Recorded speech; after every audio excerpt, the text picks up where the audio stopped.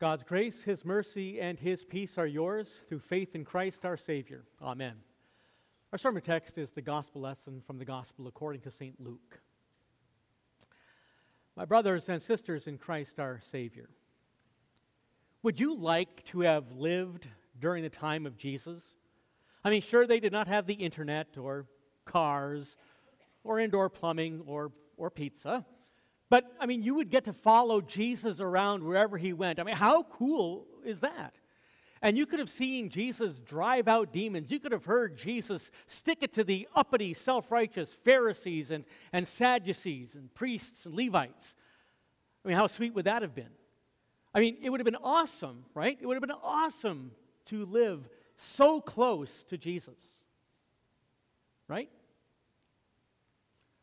Well, concerning being close to Jesus, our text shows that a woman raised her voice and said to Jesus, "Blessed is the womb that carried you, and the breasts at which you nursed." Now, this woman was referring to the Virgin Mary, the mother of Jesus. And nobody was as close to Jesus as Mary was. I mean, think about it. Jesus Christ, true God, who created all things, including Mary's body, needed Mary's womb in which to develop and grow.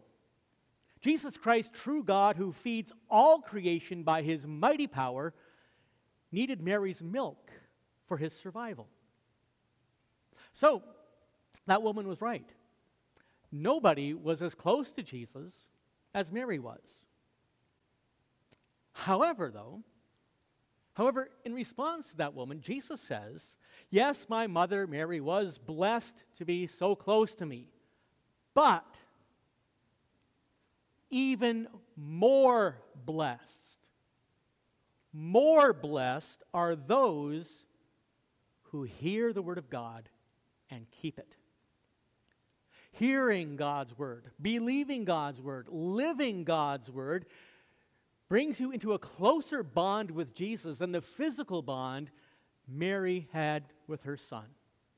And so that's as close can get. And that's what God's powerful word does. It unites us with Jesus. It brings us close to Jesus. Or to put it another way, God's word divides, God's word unites. And God's word unites us with Jesus by dividing us from everything that is not Jesus and all the evil that is not Jesus. And our text shows us how Jesus divides by uniting someone close to himself. Our text says, Jesus drove out a demon which was mute. After the demon had gone out, the man who had been mute spoke. So you could say Jesus divided that demon out of that innocent man. And that amazed the crowds, but not everyone had a positive impression of Jesus. Some of them says, he drives out demons by Beelzebul. Beelzebul with an L at the end.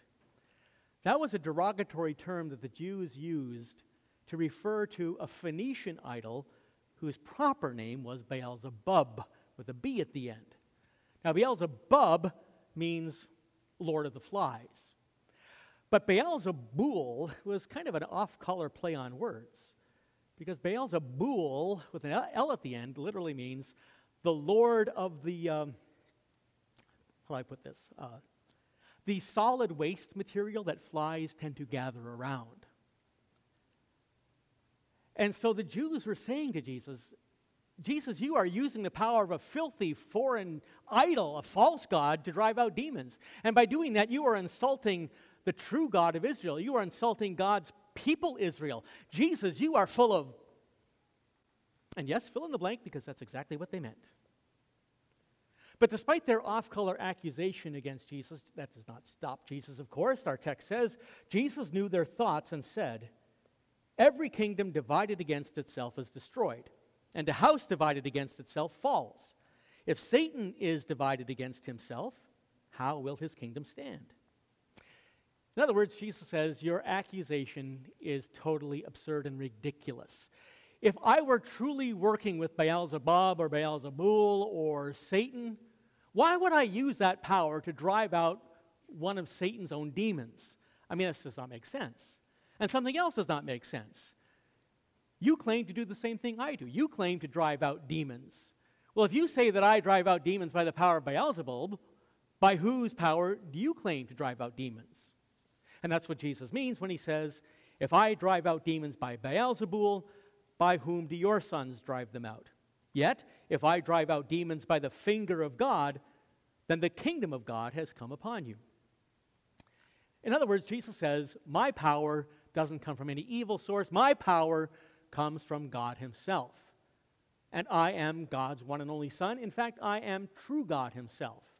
And as true God, then the kingdom of God has come upon you. So by using God's word, Jesus brings God's kingdom. But Jesus also says that his word divides the wicked and unbelievers out of God's kingdom. Jesus says, the one who is not with me is against me. The one who does not gather with me scatters. Again, let me paraphrase Jesus here. He says, since you Jews accuse me of working with the devil, you are definitely not on my side. And since you do not recognize that my power comes from the one true God, my heavenly Father, then you are not on God's side either. You have separated yourself from God by separating yourself from me. So those Jewish people who accused Jesus, they were very far away from Jesus. They were not close to Jesus at all. Now, with that in mind, let's get back to that opening scene where I said how cool it would have been to live at the time of Jesus. Well, it would have been cool, but God's word shows us that you cannot get right with God just because of your close proximity to Jesus. You cannot be saved from sin and death and hell just because you saw Jesus perform a miracle. Now, don't get me wrong. Being physically close to Jesus did indeed help many people, help them come to faith. And likewise, seeing Jesus perform a miracle did indeed help many people to come to faith. But here's the point. God's word is even better than those things. It's better than being physically close to Jesus. Why? What advantage does God's word have? Well, God's word is God's power. And by the power of his word, God proclaims to you who Jesus truly is. He is truly God's one and only Son. He is truly God and man in one person, who took on our human flesh to suffer and to die to save us from death and sin and Satan's grip. And so, when that word of God connects you to Jesus by faith, you are perfectly connected to Jesus for time and for eternity. So, God's word divides. It divides all people into two groups. One group, challenges Jesus. They reject Jesus, they reject his word, they accuse him of being in league with the devil. They ultimately reject Christ's gifts of faith and salvation. That's one group. The other group of people, though, follow Jesus and trust in Jesus in humility. By God's gift of faith, they love Jesus, they know Jesus is God's Son, their one and only Savior. Now, by God's grace alone, you are in that second group. You believe, you trust, you worship Jesus. And by God's gift of faith, you know that Christ's love amazes you because you know how unworthy you are of that love. You and I, we must admit, if it were not for God's grace, I would be wallowing in Satan's muck and filth. If it were not for God's grace, I would not be resisting the devil. Instead, I would be plotting and conspiring along with the devil. I'd be looking for ways to tell lies about Jesus. I'd be looking for ways to discredit the Bible. I would be scheming to convince myself and other people that Jesus was not some great and glorious Savior. I would be scheming and trying to convince people that Jesus was some sort of, nut job, cracked case of an egocentric cult leader. But God rescued me from Satan's spiritual cesspool. God showed me the foolishness of resisting Jesus. Just like Jesus exposed the false logic of the people in our text, so also God's word exposes the false logic of every time I try to defend my sins. And just like Jesus drove that mute demon out of that innocent man, so also God's word drives out Satan and his evil from my heart. And I am confident of this because God's word has united me with Jesus. And now by the power of God's word creating faith in my heart and my soul, I am connected to Jesus in body, soul, and spirit. And by my faith connection to Jesus, I am pure. I am holy. I am clean. I am washed. I am made new and whole again by the holy, precious blood and innocent suffering and death of Jesus Christ, my Savior, Son of God and Son of Mary.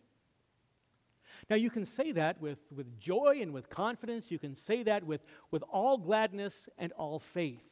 You can say that over and over and over again, and it never gets old. It never gets old because what Jesus says in our text is true of you. Even more blessed are those who hear the word of God and keep it.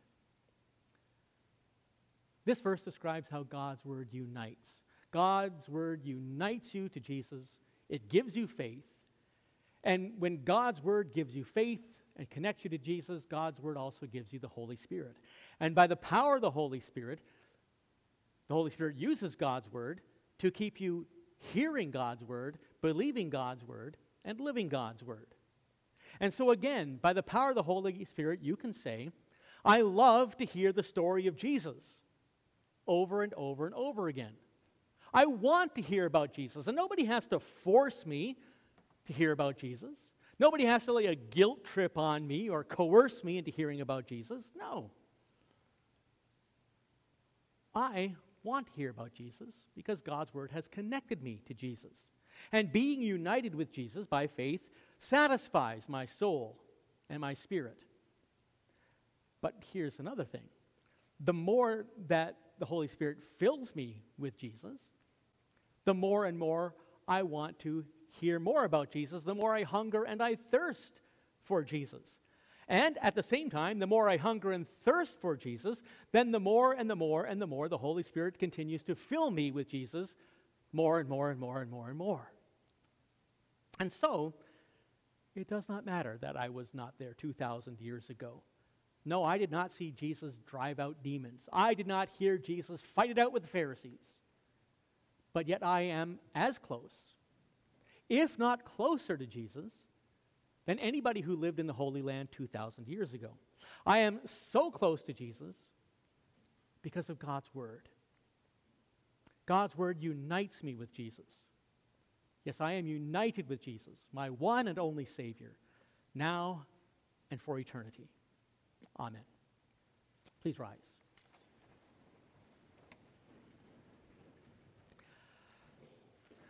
And now may the peace of God, which transcends all understanding, guard your hearts and minds in Christ Jesus. Amen.